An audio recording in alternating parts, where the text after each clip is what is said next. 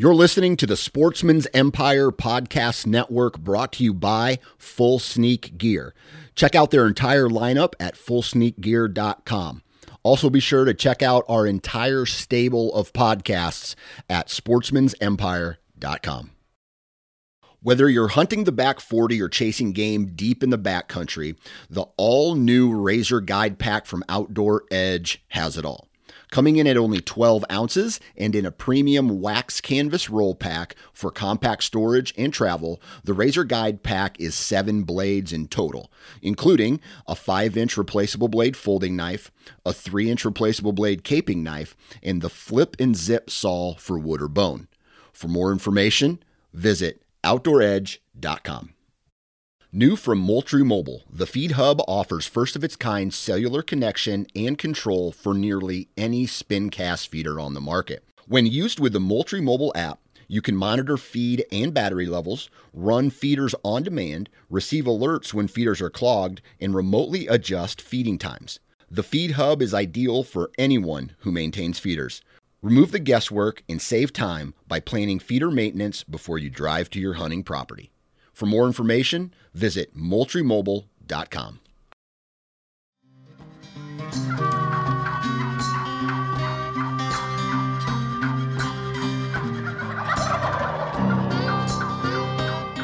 Welcome to the Limbhanger Turkey Hunt Podcast, brought to you by Grounded Brand and their new Impact 2.0 turkey vest. Get grounded at groundedbrand.com. The Limbhanger Turkey Hunt Podcast strives to bring opinions and discussions from all aspects of the turkey hunting community. From legendary turkey hunters who hunted in military fatigues to the modern-day hunters embracing technology while maintaining traditions passed along for generations. All are welcome at this roundtable conversation about one of the wariest creatures in North America, the wild turkey. Y'all stick around. It's going to be a great show. And welcome to another episode of the Limbhanger Podcast. Tonight we got the we're full house. I was going to say 3 amigos, but there's 4 of us. We're full house. We got everybody in here. We got Matt, we got Joey, and we got Parker, who of course is turkey hunting because, that's what Parker gets to do. He just gets to go all across the country, back and forth, up and down, chasing gobblers while the rest of us try to work for a living. I know you work on the side. That's good, but it's good to have you guys. It's not working on the side. I mean, I work for a living. Come on, man. You turkey hunted more hours a day than you worked. You ain't got to lie to me. Hell yeah, I did. I worked 1 hour. And then I was done. I had good intentions. I got out of the woods at 1. And I was like, you know what? I'm just going to work the rest of the day. There's a little library over here or whatever. And I was like, I'm going to work the rest of the day. And the library was closed because it's a Monday. I guess people don't read books on Mondays. And so I couldn't use Wi-Fi. And I was like, well, crap.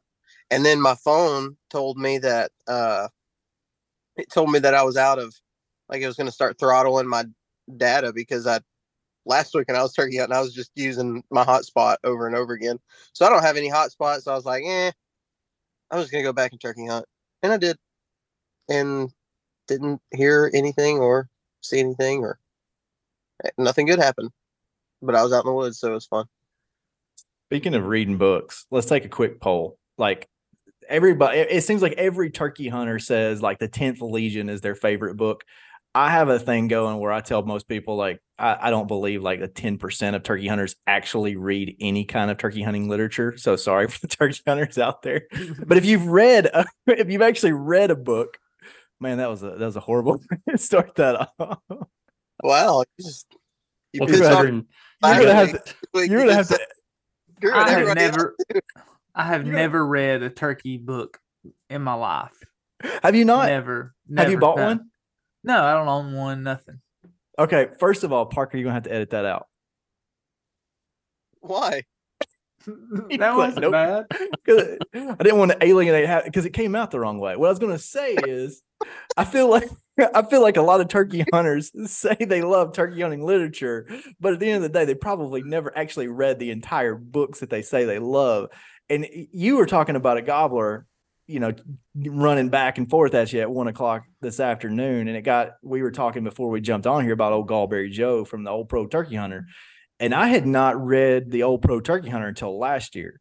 Up until that point, the only piece of the only two books I'd read on turkey hunting were the 10th Legion, which is good, and Illumination in the Flatwoods. And that was just to learn more about the wild turkey. But for me, like the Old Pro Turkey Hunter is like it may be my favorite book of all time. And I like to read. That is my favorite book of all time. Just a great story. What do you guys? Yeah, Old Pro's up there. Is it better? Okay, Joey. Go ahead, Matt. I couldn't name you 5 turkey books. We'll change your heart. You killed 5 turkeys last year, so we're gonna get you on 5 turkey books. We'll get for every turkey. For every turkey you kill this year, you got to read a turkey book. Well, I'm not Ooh, I like that. That is pretty good, Joey. That's good. Okay, me to read. That's the new challenge for this group. If you kill a turkey this year, you have to read or listen to a new turkey hunting book. And there's not many on audio, so you're probably gonna have to buy some. Yeah. Yeah, because I've looked for flip. That means I already got to read one. Just read the Cliff Notes. We're gonna cancel you now, Matt. I'm just a casual turkey hunter. It's okay. Book reports are due on Memorial Day. Oh, goodness gracious. Well, actually a pretty good challenge. How about we do this? What if we challenge everybody to do that? For every turkey you kill, read a new turkey book. It could be, I would say, like, it can be about turkey hunting. Tom Kelly's got several books. Yep. Right? Like, it's not like he's just got the one.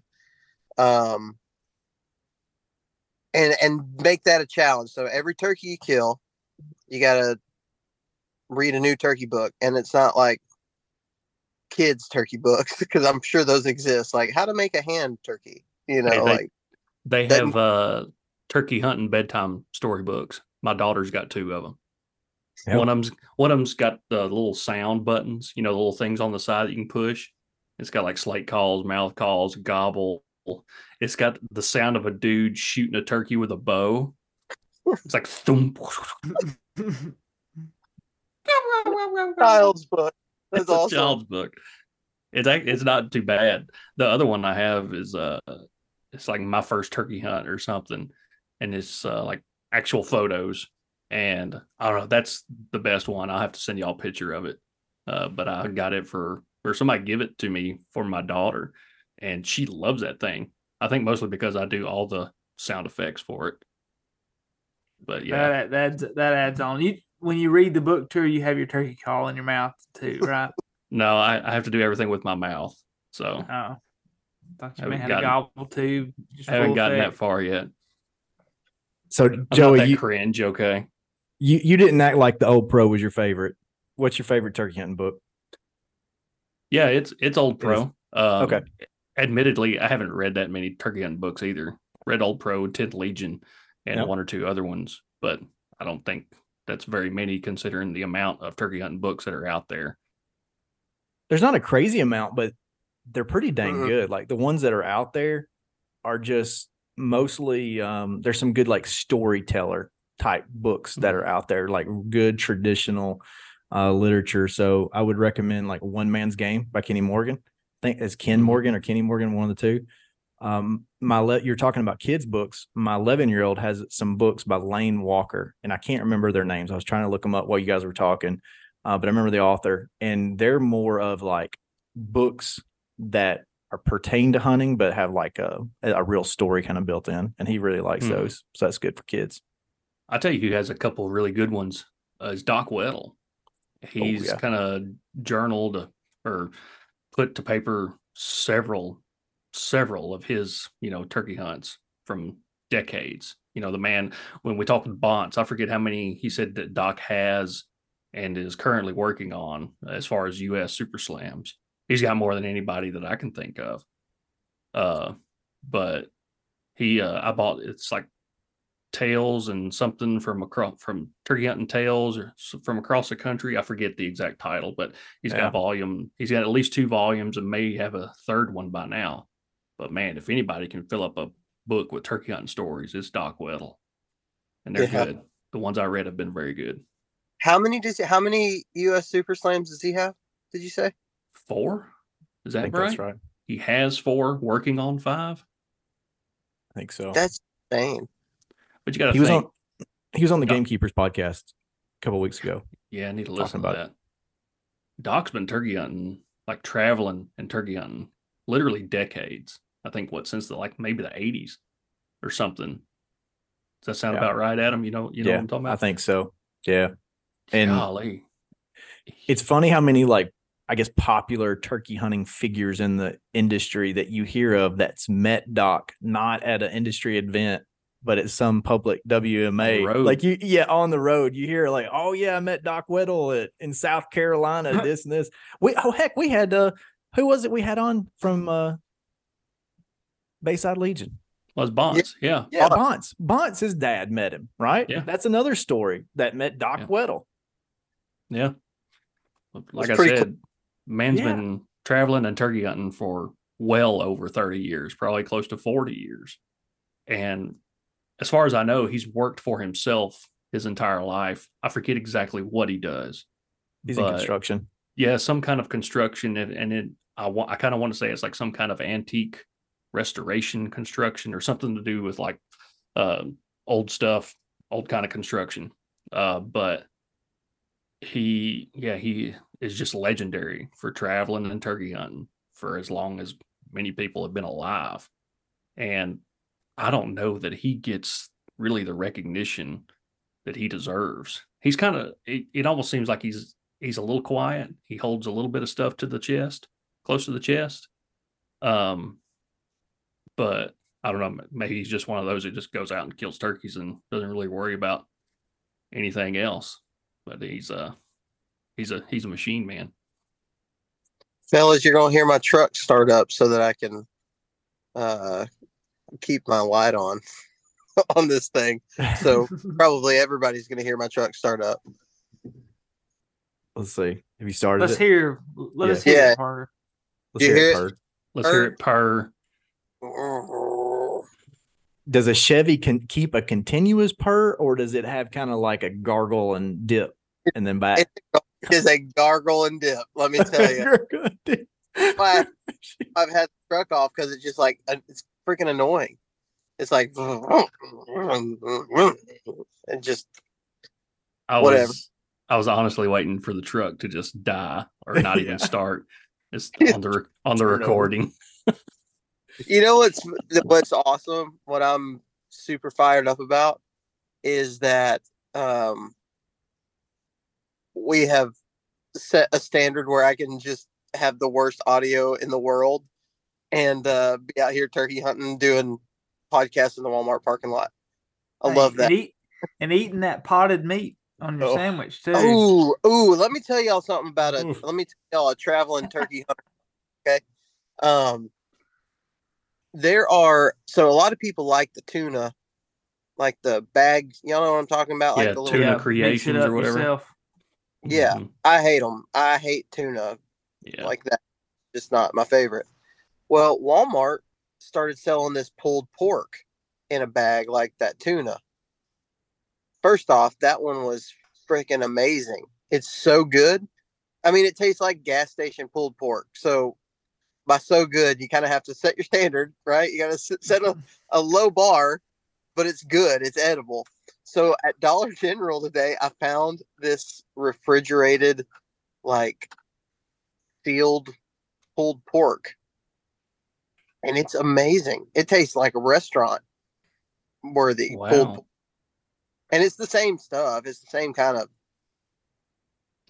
pulled pork parts is probably what it is, but it's freaking delicious.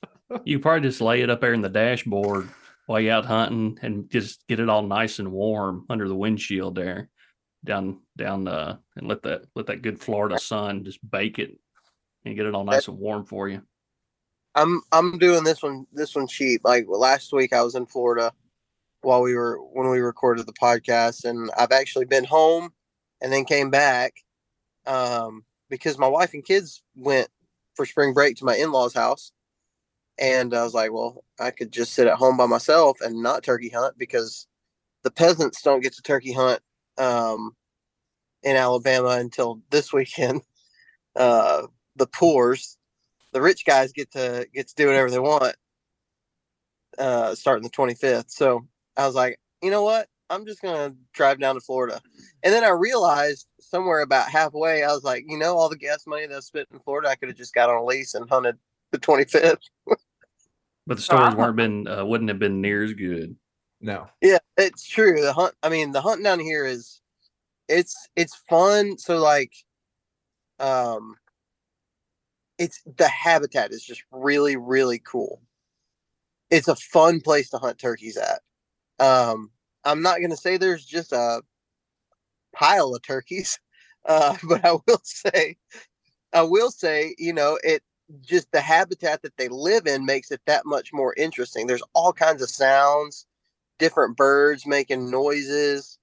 Like it's just really cool. The palmettos, I have this thing with palmettos where like I really want every bird that I kill in Florida to like bob his head up and down through the palmettos, like looking through all the leaves. Just because it's like a cool setting. You feel like you're in the jungle, I guess. And so yeah, I decided to go ahead and come back over here and try to fill that last tag. But like you said, Joey, earlier, I didn't work a whole lot today. My intentions were to work, but I got a little bit sidetracked. But maybe tomorrow will be better. We'll see. So you've experienced Florida cattle pastures here recently and palmettos, and you got to see both, like the beauty of a gobbler coming through that cow pasture versus a turkey just bobbling his head through palmettos. Which one did you prefer? Well, we didn't see any come through cow pastures. With Eli? Nope. Eli's bird was. We were like, we thought that we were probably going to kill a bird on that cow pasture. I think that's what we were like. That's where we're going to kill him at. If we kill one in here, that's probably where we're going to kill him. That bird actually went between two cow pastures, and he was all woods in that like live oak hammock, just absolutely beautiful. It looked pristine where you guys shot. It was nice. Like where all those pictures are taken is literally where the bird died. Like it was that pretty. Man, I've dreamed about that one a lot, and I didn't even pull the trigger on him. It was just so freaking beautiful, and and it was fun. I mean, Eli, I can't wait for people to see this video. He gets tore up, and it was so much fun to watch. It was so much fun to watch it and to film it and like just be a part of it. My buddy, another guy that came with us, Casey, he filmed a second angle and got it perfect. And so we were just all three there, like in probably the most beautiful place I've ever even imagined killing a turkey. And we all got to experience it together. And what a lot of people probably don't know is that I don't hunt with a lot of people. I haven't turkey hunted with a whole lot of people at all. And so obviously like being with somebody else whenever they kill a turkey, I haven't been a part of that just a ton. And just a few times I have, but not just a ton. That one was like, oh man, I could talk about it for a long time because it was just that it's the reason why we were just talking about these books and like just kind of the poetic nature of these books. Those type of hunts are what I think pulls it out of people. It's like I've got to think of something stronger than just my redneck vocabulary to describe whatever that was, because that was beautiful. Yeah. And it's you have some hunts that are ugly. I sometimes you shoot one, you're like, well, that wasn't pretty, but we got it. But those ones that are just, where he just basically walks into the bead and really like you don't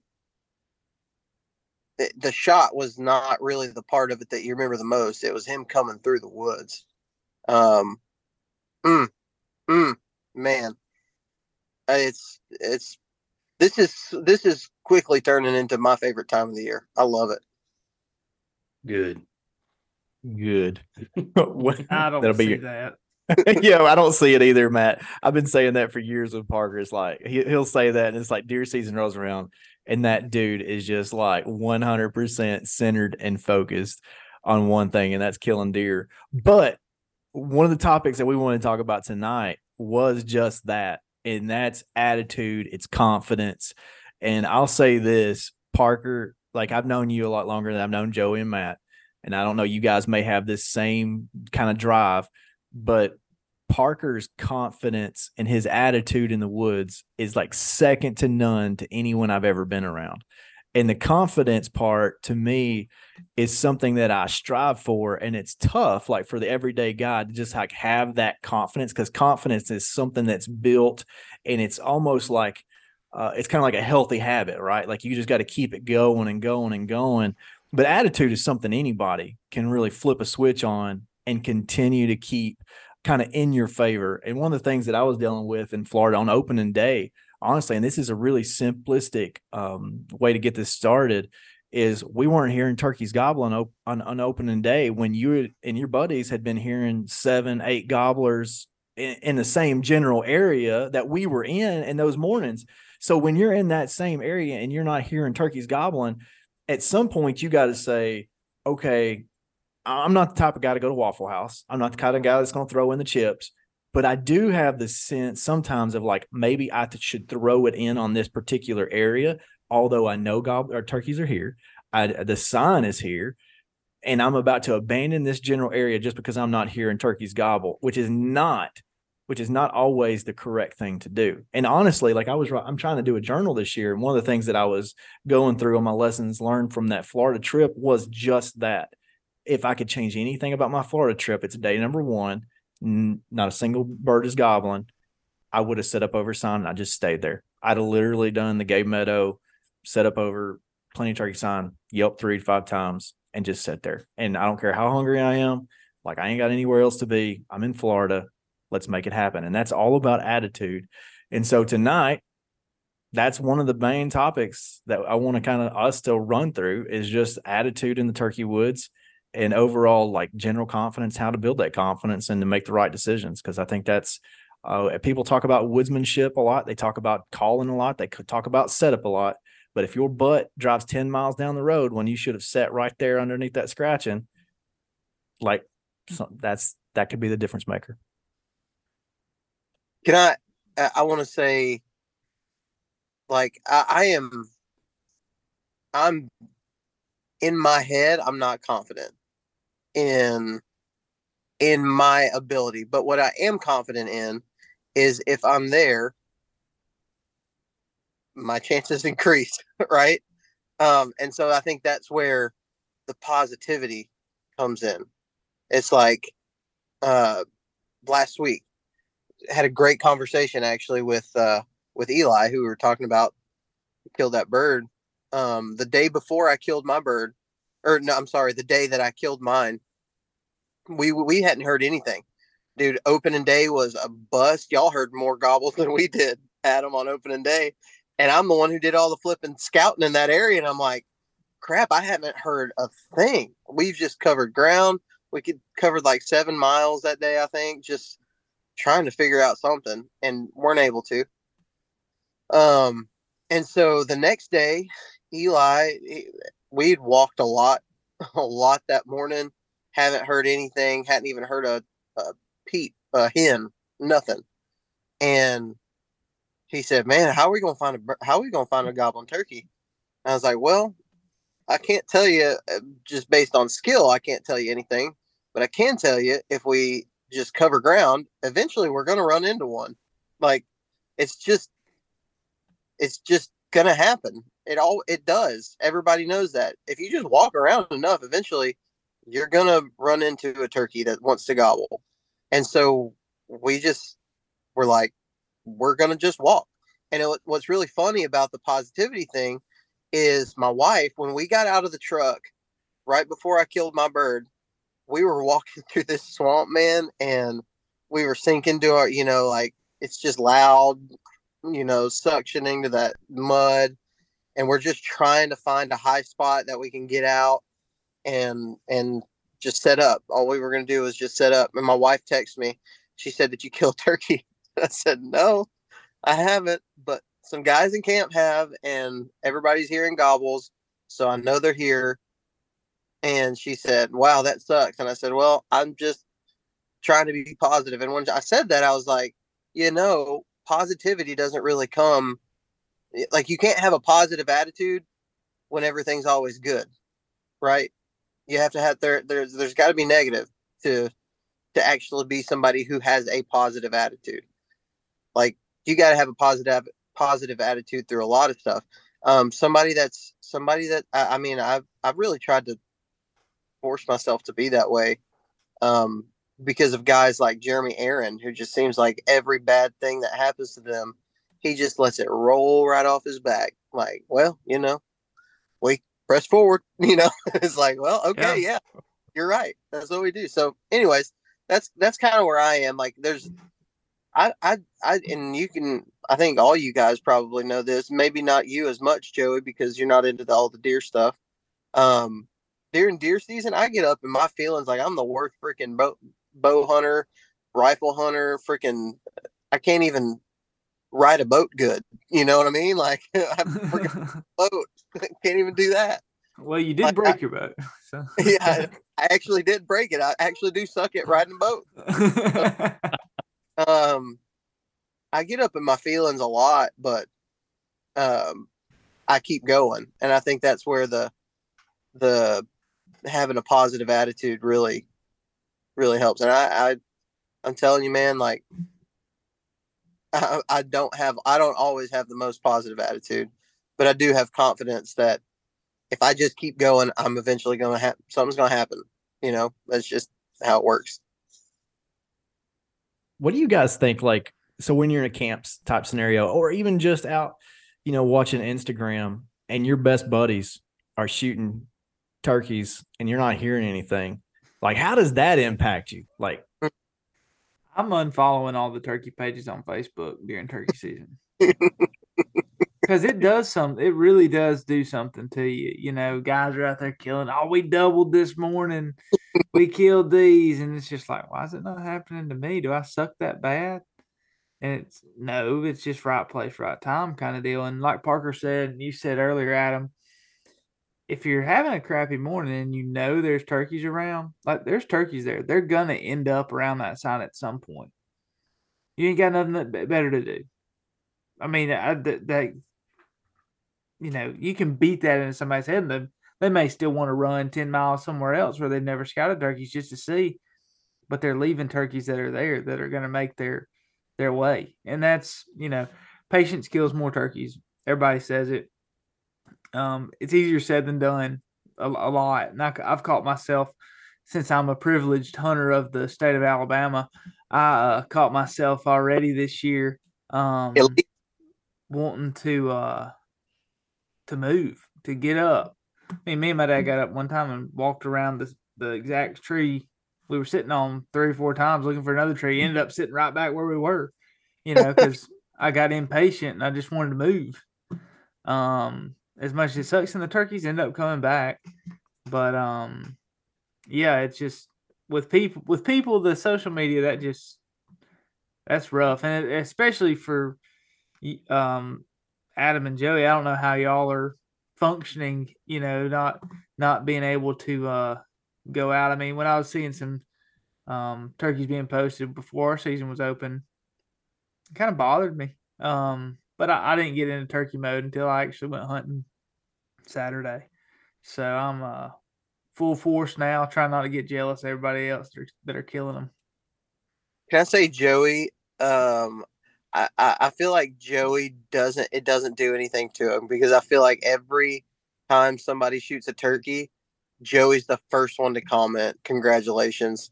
I just think it gets Joey hard thinking about somebody else killing a turkey just as much as it does him killing a turkey. I want to say something on the comment board for these turkey pages. People post their turkeys and they brag on them, and some people sell themselves short. A young man posted a picture of a turkey and said, "Got my first bird solo by myself. He's not the biggest, but I'm excited." And I was the first. I don't usually comment on posts.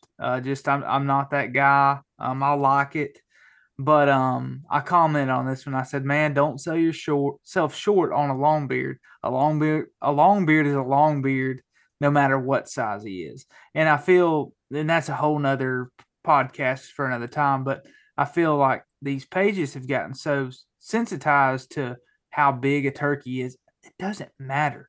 You hear the saying, "It talk like a man, die like a man." I'll shoot a jack in the face if it sounds like a full turkey, and I'm not going to apologize for it. You work for that and be proud of it. So if you're listening to this and you're contemplating posting something because it may have a 6-inch beard and not a 13-inch, ground dragger, they can kiss my snood.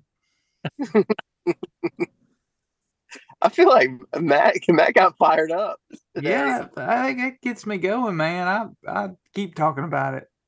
The best part about turkey hunting to me, man, is that it doesn't matter.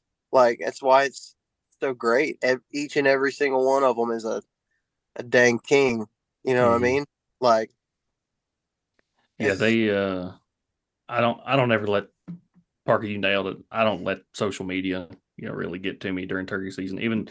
Even during the, now the month and a half, that people are turkey hunting before I can turkey hunt in Tennessee.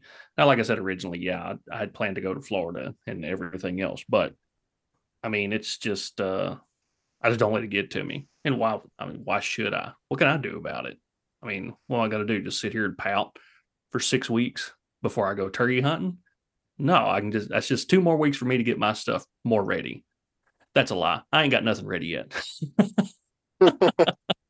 But and as far as, even when season does open for us up here and in years past, there have been rough days, couldn't buy a gobble, couldn't hardly tell you what a turkey sounded or looked like, by the end of the day. It's just one day, and I'm confident that I know turkeys well enough that what's going on maybe an hour away from me is probably totally different than what's going on where I'm at.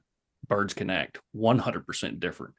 Adam, just was it yesterday? You went out listening to a spot we were going to go hunting on youth weekend, and a buddy of mine sent me a video from the back deck of his house.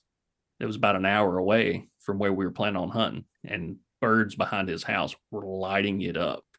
And Adam couldn't buy a gobble that morning, but I know turkeys are there. I mean, I am 100% confident there are turkeys there. So I just, you can't let it get to you. I mean, if you do, I don't know. And then as far as like the confidence thing, one of my favorite quotes in the world is, it's called, I think it goes, "The definition of confidence is going after Moby Dick in a rowboat and taking tartar sauce with you." Now, that ain't got nothing to do with turkey hunting, but it's still my favorite quote. But you do have, that is awesome. A couple things, Joey. I didn't know you were a philosopher. I did kind of peg you as the guy that wouldn't care on social media if your buddies were killing turkeys. You just be like, "Oh, good job, buddies," and you would just be happy for everybody. But I didn't know that you were truly a philosopher. Second thing is when you were sending me that video of your buddy that lives in the same dadgum county that I do, and turkeys are gobbling their heads off. Here's my attitude. I'm like, piss on that. What am I doing? I should have got my boat and went on the lake and listened to birds. Why did I drive an hour out here? So, I guess everybody knows why I wanted to talk about attitude, because I'm the guy on social media when Parker kills a turkey this week, I'm gonna be like, I hope he breaks his toe on the way out. Just stub it. God. Chokes on his mouth call. Yeah. We were talking in a group in our Grext. Did you know that? Have you heard that? Grext? No. Not since now. I have not heard of that. Clay Harper is the one who told me about a Grext. That is a group text. That's what the kids are saying. We were talking in a Grex today about statistics, right? And particularly the statistics of I think Matt, you're the one who sent it. Yeah. The percentages of like only this percent of hunters killed one gobbler this year, and even less killed two. And I mean, these are numbers. I think it's this way probably countrywide. The numbers are not just amazing. Like, there's not everybody and their brother is not shooting a turkey. Everybody and their brother that you follow on Facebook is, because their life is turkeys. You know what I mean? Like, you just have to you have to see it with that kind of filter. Like, when I feel like I'm not shooting any turkeys because I've only killed 3 or whatever, like, most people are just out there trying to kill one, like kill the first one. You know, we had an influx of hunters during COVID year. A lot of people in the woods right now have not ever killed a bird. And so I guess that's where some confidence can come from too. I would imagine a lot of the people listening to this podcast are in that upper percentage of people killing 1, 2, 3 birds, something like that. If you're interested enough in turkey hunting to listen to a podcast about it, you're probably traveling some, doing whatever. And so I think that that's really important for people that listen to this. It's like, you're in another league most of the time. If you killed a few turkeys, you're in a very high tier of what the percentages are reporting anyways. And so the one state, oh, sorry, Parker, go ahead. I was just going to say that can really boost your confidence. Yeah, the one state that we were talking about today, the percentage of hunters that kill one turkey during that season, there was like a 5-year average. 63% of the hunters got one turkey, and then 2 turkeys that dropped down to 22%, and then 3 turkeys or more, it got into single digits. And that kind of boosts my confidence right there, because if I got 3 turkey tags and I filled 3 of them, I guess I was in the top 9% of the hunters in that state. I mean, I'll take that all day, every day. But also, in regards to like confidence or attitude, and I guess perseverance, Tennessee dropped their limit to two birds for this upcoming year, and shifted the season 2 weeks. Opens middle of April, closes the end of May. And I will tell you right now, if I fill one tag on April 15th and I don't fill another one till May 28th, you can bet your hind end I'm going to be hunting May 27th and 28th. And I'm confident in saying that there's probably not that many people in the state that are going to be hunting that last half of May with psychopaths like me out in the woods. It is true. Run around any WMA towards the end of the seasons, most of the time there ain't anybody there. And you can get a lot of stuff to yourself in the season. I mean, honestly, most WMAs after opening week, most WMAs that I've ever been to are, you pretty much have choice, free reign where you want to go. Well, one thing that kind of makes me feel better is, Adam, you see it on Tennessee Turkey Hunters all the time. People are belly aching about that later season, and that makes me feel good. I wish they all felt like that. Y'all stay at home come May, and let me have all those good May turkeys. Y'all stay at home. Don't hunt in the heat; it's too hot for you. Stay at home in the air conditioning. Go crappie fishing. Don't talk about May turkeys. Just stop. It can be tough. I want to touch on something real quick. I know attitude is everything. Turkeys have attitude. Every gobbler has a different gobble. They all act different. But for our confidence as us, you got to kind of, we've said this before, you come up to a parking lot and you have like a line of hunters. You can tell who the turkey hunters are, but maybe it's everybody's wearing bottomland now. that's kind of hard, but you can just kind of tell how people talk. So for y'all, I want to know this.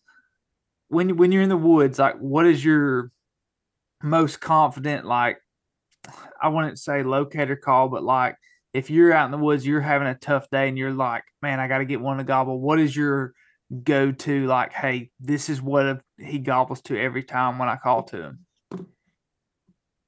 Mine's easy. Like I can cut pretty dang good.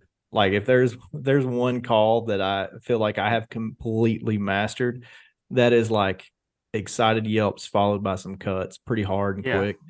And I feel like a midday gobbler, if I get one to strike on that, especially at midday, I feel like that's a done. That's as close to a done deal as I'm gonna get. Now, is that with a mouth call or with a mouth call? Pot call. Okay. Mouth call. Yeah. Yeah. Heck yeah. What about you, Parker? I tell you, sorry, my number one thing that makes me that I'm most confident that will work is sitting down and just waiting. Like take you a little nap. I mean, I'll call every 15 minutes, and I'll tell you the other thing that this Night and Hail aluminum pot call it's killed more turkeys for me doing just that, because I can like it has like a really high pitched sweet like low sound or low volume, but when you get to ripping on that thing, like it'll cut so hard, and it just cuts through the wind, it cuts through the noise, the birds, whatever. And I have struck more gobblers with that by just, sometimes it's finding the sign and sitting down. Sometimes it's just like, hey, this looks like I know there's turkeys around. This looks like the kind of place they would want to hang out in. I'm gonna sit my butt down. I mean, dude, I would say like a good 60% of the turkeys I've killed in my life were doing just that. And if not, that doesn't mean that I'm like deer hunting them, waiting for them to walk through. I'm just waiting to strike one, and that's all I'm doing. Like I'm. Sometimes it's worked out where they just show up and they come in silent, or they come in gobbling, and they start coming. Sometimes I'm just waiting to strike one, and then I go and find them. But it's always doing that, just being there. I think I sometimes get in the habit of just walking and just covering as much ground as I possibly can, knowing that if I would just sit down, that usually works. It does a lot. So yeah, that's my most confident thing that I do. When I sit down, I'm like, I'm gonna sit here until I hear a gobble. So I'm either gonna sit here all day and take a good nap, or I'm gonna hear a gobble. Yeah, it's not gonna hurt. Just sit still and listen. Not at all. Joey? I'm like Adam. If I can get one to answer a cut or something like that, I have a lot more confident. I've got to where I think if I have to beg him to gobble with some kind of locator call, that may be okay, but I think I'll have to work at him to get him good and torqued up to really come in there. I'm not saying it probably would happen, but I just think if he can gobble at a cut, and I can keep him gobbling for a little bit, I think my odds go up significantly, rather than striking him with owl call, or I got a new locator call for this year for the daytime, but I ain't saying what it is. Not until after we record. But yeah, like if I have to drag a gobble out of him and then try to get him torqued up enough to move in, I mean, I would almost just rather start out with that cut, start out with a turkey call. Yeah. I love how you were saying that about the locators. I've got mixed feelings about him, just like you. You're kind of pulling one out of it. Does that mean he's fired up and ready to die? Not necessarily. He's just giving you a beat on him. And this is kind of not the confidence thing, but I just let the woods wake up in the morning. I don't make a sound. The owls are going to go on their own. The crows are going to go on their own. Let those turkeys wake up naturally like they always do. And that's just me. Some people have their preferences. They'll hooty hoo on every ridge, but that's not me. I saw something on Facebook. A guy was crow calling at 6:00 in the morning last weekend down here, trying to locate some birds for this coming weekend. Just wild stuff. I mean, I think locator calls are much more effective in the mornings. I will say that, like hooting and whatnot. And I will be that guy that hoots probably earlier than he should, and I'll tell you why. If I can get that bird to gobble before anything else starts to gobble or before daylight, that gives me enough time to kind of get enough of a pin on him to see where he's at and use the cover of darkness to get in there and get closer to him. Like if he gobbles, instead of him gobbling at daylight in gray light, when he can see me for probably 100 something yards or 200 yards, especially this early season when there's nothing on the trees, then, I mean, you got to do a little bit more maneuvering to get up there to him. But I think if you can get him to gobble when it's still dark out and he can't really tell what's going on the forest floor, I think you got a better chance of getting closer to him, and then probably just shutting up until daylight comes. And then maybe you can see him or just whatever. But I think just getting in there as close as you can to him before he can see you is pivotal. I want to define what Joey and Matt were talking about with striking a gobbler with a locator call.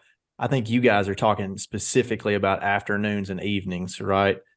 When you strike a gobbler with a locator call in the afternoons and evenings, your confidence goes lower. Yeah. That you are actually finding a hot turkey. Because it seems like for me, if let's say I'm walking old logging road and, I'm going to stop and I'm going to cut or something, I'm going to yelp or I'm going to do some type of turkey call and I get no reaction. And then I take another 50 yards and I'm like, oh man, this looks like turkey. I need to hit my crow call. I hit the crow call and then one gobbles 100 yards away. Like you guys, I feel like if that gobbler was really hot, he'd have probably gobbled at my yelping or my cutting, not at that crow call. Yeah. And so my confidence level does drop. And like Matt said, man, I got a beat on him. That's about it at that point. I think there's a difference in a shot gobble and a gobble in response to a hen. I think when you are striking him with that locator call, he's just shot gobbling, and I don't think that he's really trying to communicate with a hen and let that hen know that he's fired up and that he wants her to come to him or vice versa. I think it's just a true shot gobble when you strike them with a locator call versus with a turkey call. I think they communicate with a turkey call. I think they just react to a locator call. Yeah. Here's one thing I want to talk about when my confidence goes down. We've kind of been building our confidence. Our confidence is up when this happens, or I'm confident through this. My confidence goes down when I find out he has a hen with him of any sort. And that was kind of my story this weekend. Joey, I got in there in the darkness and I sat down and I looked to my left and I could see a hen in the tree. She still had her head tucked, whatnot. But I get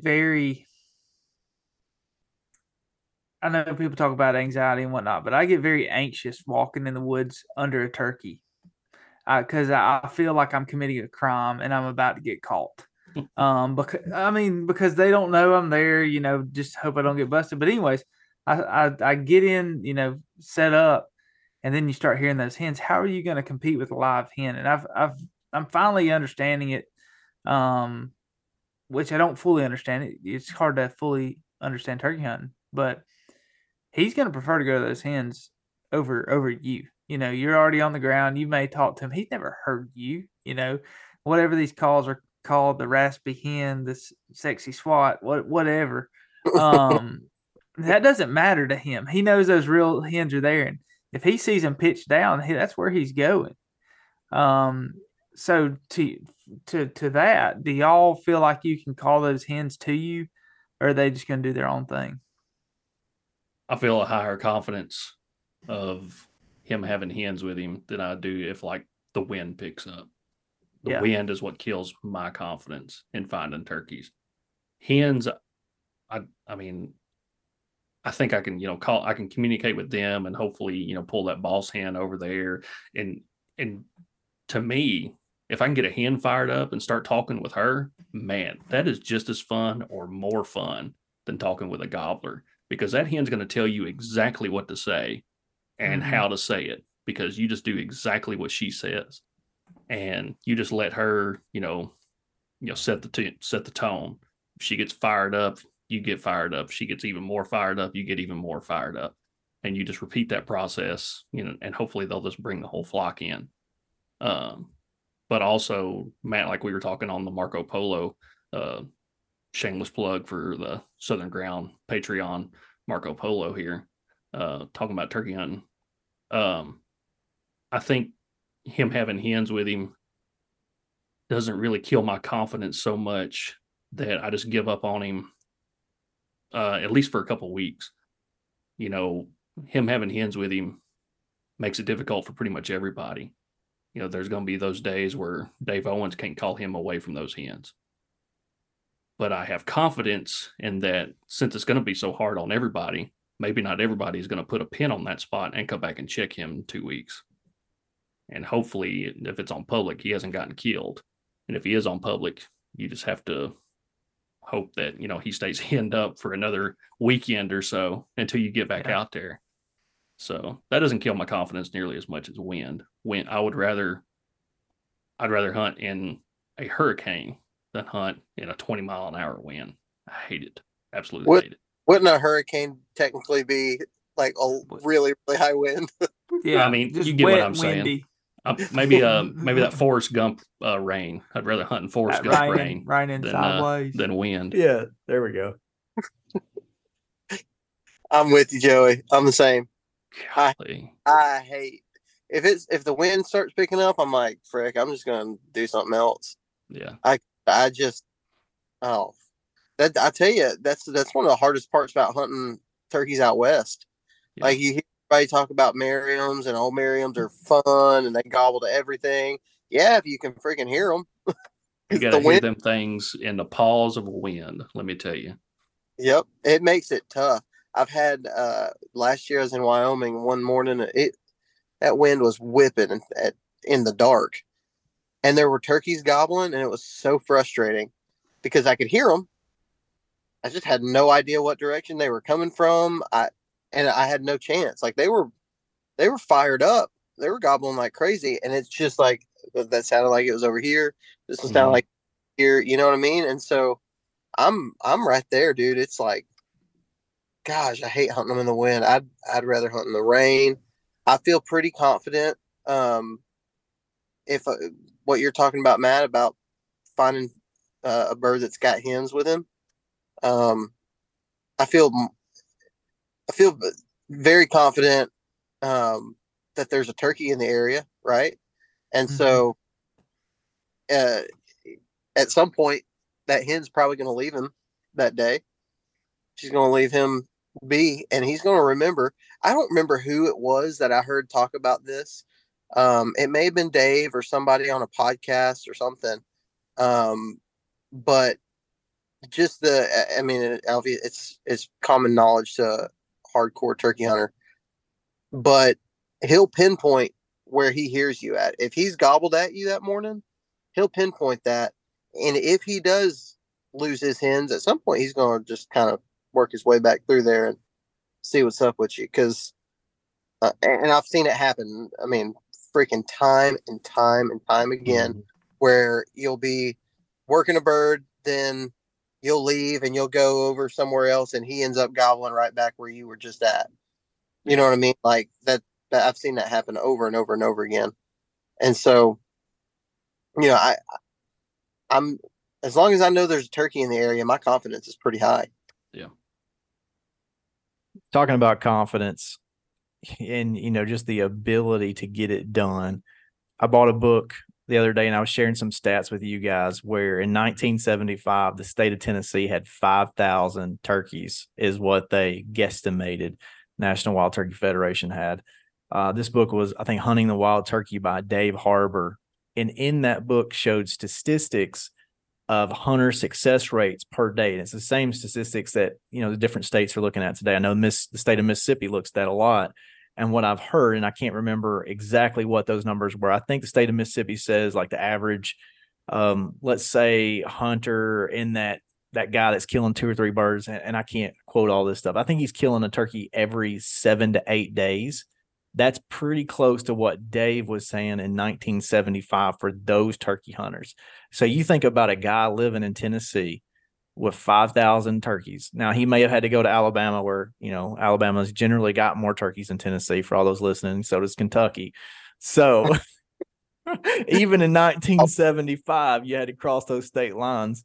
But they were having just astronomical success rates when you think about that. And I think about those guys, you're dealing with that few of turkeys. You're going out there, you're dealing with the wind, you're dealing with rain, you're dealing with the elements, you're dealing with having to work all week, but you're still getting out there and you're finding birds and you're getting it done. Like those guys, probably a heck of a lot better turkey hunters than what we are and for what most of us see today.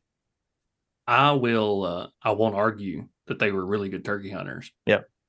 But I will say that if I was a gobbler and there were so few turkeys that I hadn't heard a hen in a week and a half, I may come running to the first hen I see or hear. I mean, I agree. That's what I've told Parker about Florida. Is like, dude, I love going to Florida because there ain't as many turkeys. It doesn't feel like I hear as many turkeys. And if you strike a gobbler during the middle of the day, he probably doesn't have a hen with him. He's going to be easier to kill. Like, and unlike Tennessee, where it's like, I feel like they got 5 hens with them at all freaking times. Like you can't shake them off of them. They did last year. Pile of turkeys. Last year was rough for hen duck birds. You're right, Joey. I'm seeing like even this year, it's like I see one gobbler to every 10 hens. That's what it's like. Look, like today, today I saw 4 strutters, 4 strutting jakes, and then like 10 hens. They're all just hanging out in the field. Seeing a lot of field birds this year, but the hen numbers are real high. The place I was hunting this weekend, they've been out there pretty much every other day, and it's 2 gobblers with 8 hens. I mean, that's a lot of eyes. Yeah. But I'd rather have them have 8 hens with him than 2 hens. Yeah. And just have a bunch of turkeys. We've had some good hatches last couple of years all across the southeast, and probably even up in the northeast too, just from what I hear. There've just been some good hatches, and there are those big winter flocks. And so I would anticipate, some big groups in early season pretty much everywhere. And again, I'm anxious to see what happens with Tennessee since we got the 2-week pushback, if they're still grouped up by that April 15th mark. I know a lot of states do like buck to doe ratios. Have you ever heard anything of doing like a tom to hen ratio per state? Which these states don't know how many turkeys they have anyways. So I don't know if they could be able to tell us that or not, but that'd be something cool to know. That information may be out there, but in my opinion, you can't have too many hens. I mean, we can probably gripe about hen duck birds, but at the end of the day, all those 8 hens are hopefully getting bred and laying eggs, at the end of April. And it was funny and shocking to me. It was a couple months ago. I was getting my oil changed, and guy was changing my oils, one of those little quick lube places or whatever it was. But anyway, he saw all the turkey, paraphernalia all over my truck, and he said, a striker in the front seat.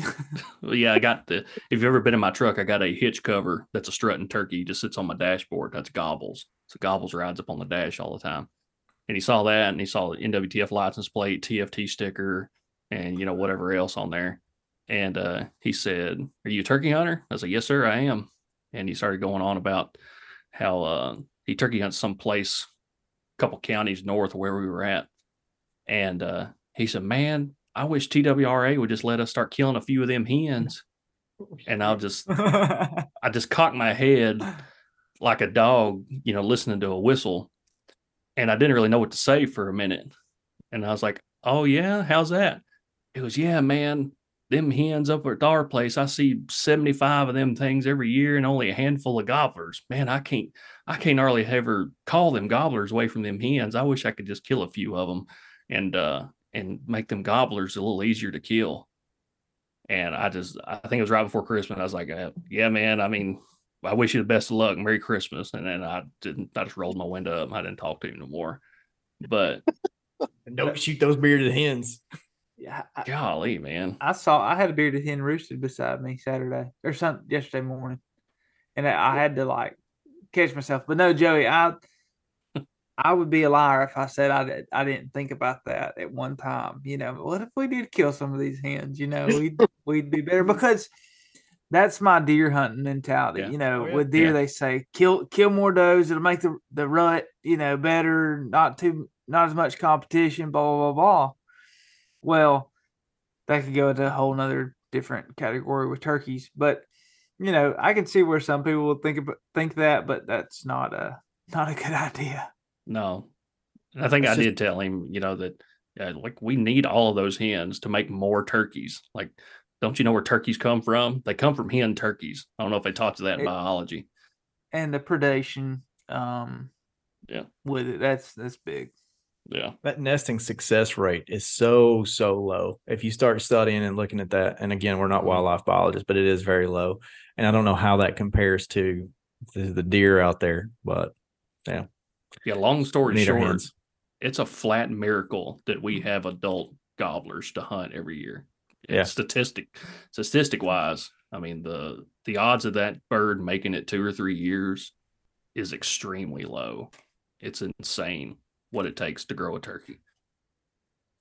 So again, we're not going to go down a rabbit trail. I'm just going to say one thing real quick.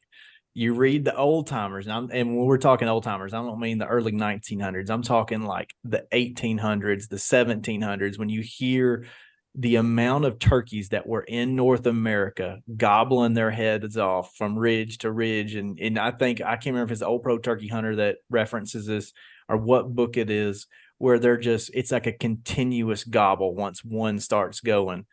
You did not have two things during that time, and that was like the hunters that were out there doing what we're doing today and habitat loss.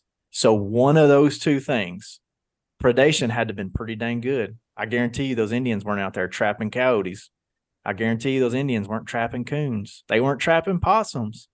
There was two things happening that's different today: habitat loss and hunter concentrations way up. Not a wildlife biologist. Not going to go down that rabbit hole. Here I am doing it. Parker's looking at me like you. You just put two sticks together. You just put two sticks together and started whittling on them, trying to cause a fire. You just broke your own rule. I know. I couldn't take it. I couldn't take it. I'm saying, I don't care what you say. You just broke your own. I know that's why you were laughing at me, because I was sitting over here breaking my own rules, my own judgments. No, man. I mean, I got to tell you a funny story, Joe. You reminded me of it when you're talking about that guy. So we were turkey hunting, and this guy comes up. This was last week. This guy comes up. He's talking to us, you know, and he's an older gentleman, pretty redneck fella as well. And he's like, "Yeah, we seen a bunch of gobblers go across this field." Well, heck, I've shot about 10 hens this year already. I don't think he knew there was anything wrong with it. I don't think he even had any idea that you weren't allowed to shoot hens, because he was just like, "Yeah, we shoot hens back there all the time. You know, the gobblers kind of they'll be kind of further out, but yeah, we'll shoot them hens. It's good eating." It was like, okay, well then.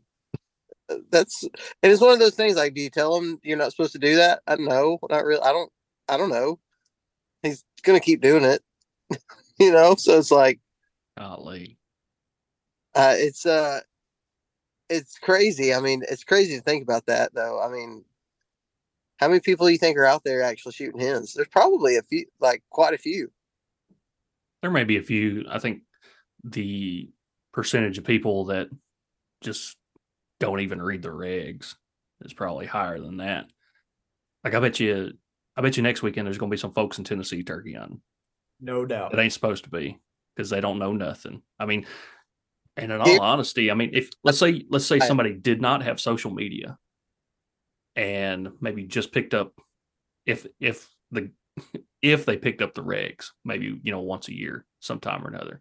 What are the odds you think they know about some of the major changes that, even Alabama, no, y'all got more rules than we do, I think. No decoys the first 10 days, and WMAs are closed for a week. And I don't know, you just go down the list. Like if some old dude just didn't have social media and didn't even pick up the regs, but he knows when turkey season has historically opened, he may kill a couple of turkeys, but he may just be starting a week or so earlier than everybody else. I guarantee you right now, there's somebody on a national forest in Alabama hunting it, and they came from out of state, and they're camping, and there's not very many game wardens out there, and they're going to go and have a heck of a time thinking that they're hunting and nobody else out there. I promise you, I promise you that is happening right now as we speak, because it happened last year. Like there was actually kind of a lot of people out there from out of state. It was only because all the residents pretty well knew. Yeah. And there were people out there hunting them, and like, part of me is like, I mean, it is kind of, the rules are kind of confusing, especially if you're a non-resident. As a non-resident, I don't really, when I look at if I wanted to go to Indiana, I'm going to go and look and see, when does Indiana's turkey season start? And that's what I'm going to do. I'm not going to think about, well, I wonder if public land starts later or whatever. It's kind of a weird rule. Most states don't do anything like that. I think Georgia does. Georgia and Alabama may be the only ones. Mississippi is like quota or draw for the first week or something like that for non-residents. I don't know. Weeks, I think. Yeah. And quota hunts. I mean, it just goes to show you need to do your due diligence before you just light off somewhere. Yeah, absolutely, man. And I like, just even going back to the talk on hunter ethics and things like that. Like when we did that episode and we put it out on social media, we got messages and comments and like some stories, you know what I mean? Like same thing happened to us back, blah, blah, blah, blah, blah, and some guy poached a turkey. Like there's a lot of people out there breaking the rules, you know what I mean? Like an alarming number. And so a lot of these statistics are just kind of honest statistics, and we may never actually know how much is actually being affected by hunter numbers. Yeah. Well, guys, this conversation has been a lot of fun. I enjoy this. I hope the listeners enjoy it. Parker, I think you said, because I'm not going to be here next week, I think you said you guys are going to pull a guest in for next week to have more of a traditional type interview. So anybody that's listening and like, man, this is 2 weeks in a row of you guys pontificating on all things turkey hunting and just the roundtable discussions, maybe it's getting old for them. We got traditional interviews coming back the next probably week or two, and hopefully some good turkey kill stories coming as well. Heck yeah. All right. Well, guys, thanks for joining in. Like, subscribe. Wait a minute, you don't subscribe podcast? You do, actually. I subscribe. I don't know what everybody else does. You don't like podcasts. I think you follow podcasts, right? I don't actually. I think Spotify works differently than like iTunes and stuff like that. I don't know. See who the boomer in the group is all of a sudden that just came shining through. Like, subscribe to our channel. Okay, bye. Smash that like button. And hit the notification bell so you know everything that happens when it happens. Let out a big old hoot when you do, so we know you did. Hey, thanks for listening to the Limbhanger Turkey Hunting Podcast. Hope you tune in next week for another great conversation about our favorite bird in the woods, as the wild turkey. We'll talk to you guys next week.